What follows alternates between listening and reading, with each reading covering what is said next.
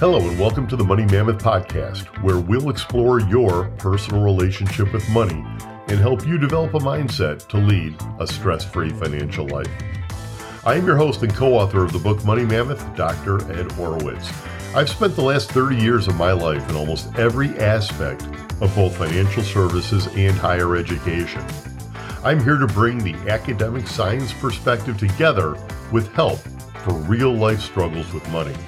This podcast is dedicated to helping you figure it all out and finally get to your financial happy place, free from money, stress, worry, and fighting. No blame, no shame, just help. Let's begin.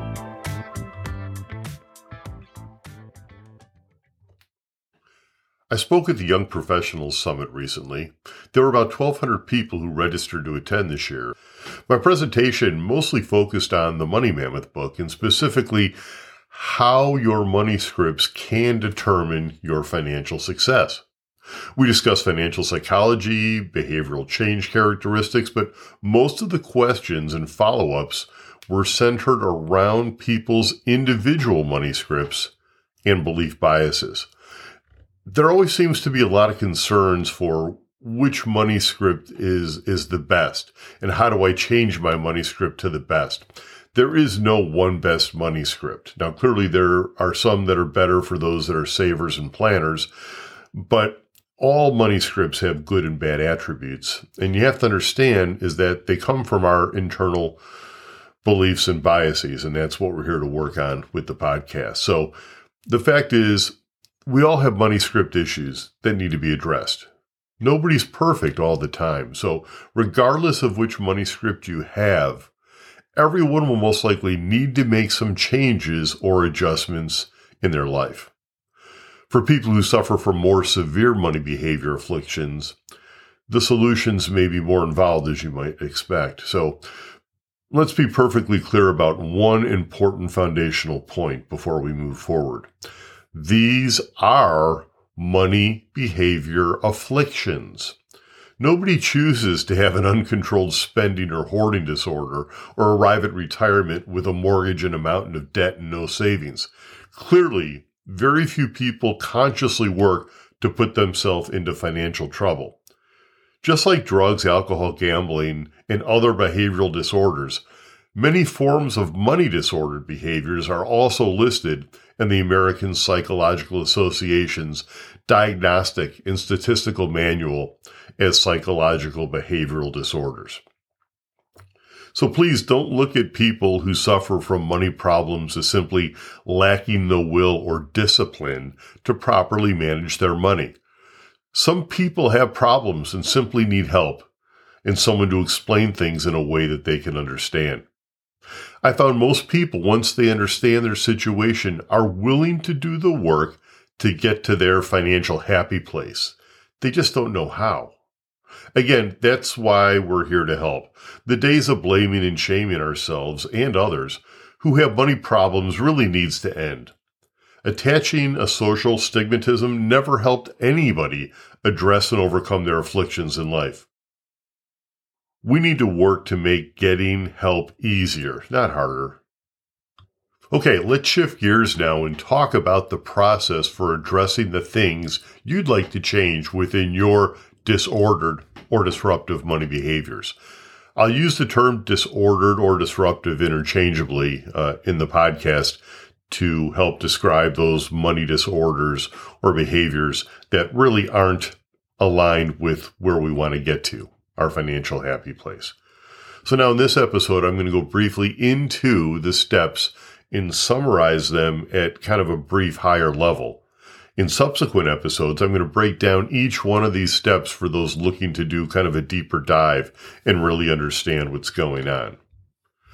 Okay, so here comes the high-level summary of the corrective process to disruptive money behaviors.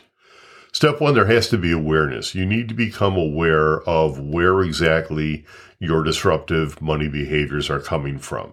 You need to find out what's bothering you and exactly when it's occurring. And that leads us to the second step, which is the trigger behavior recognition.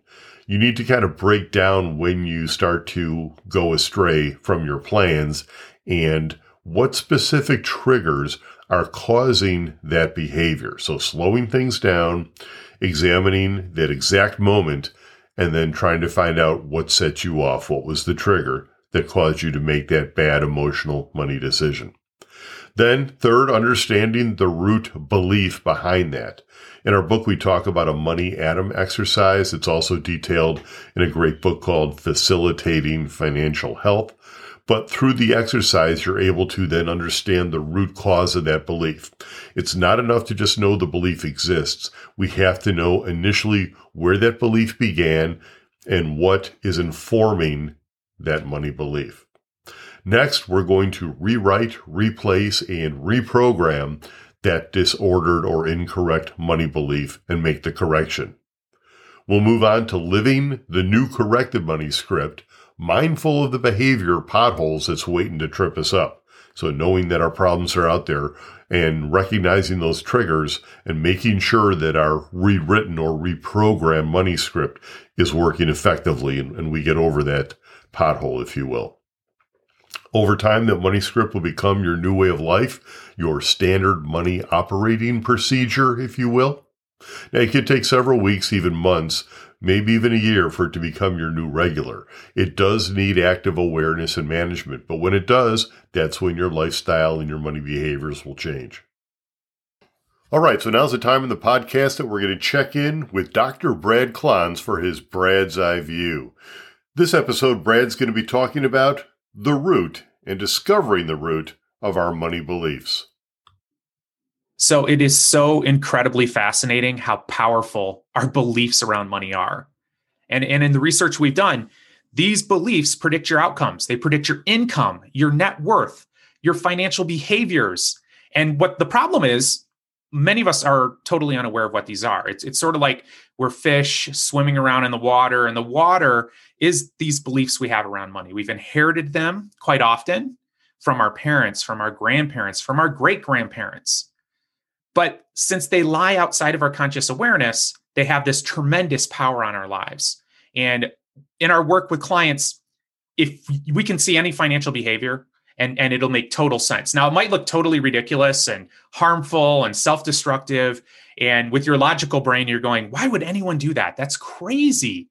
But it's not crazy. It's actually entirely predictable when we understand what these beliefs are.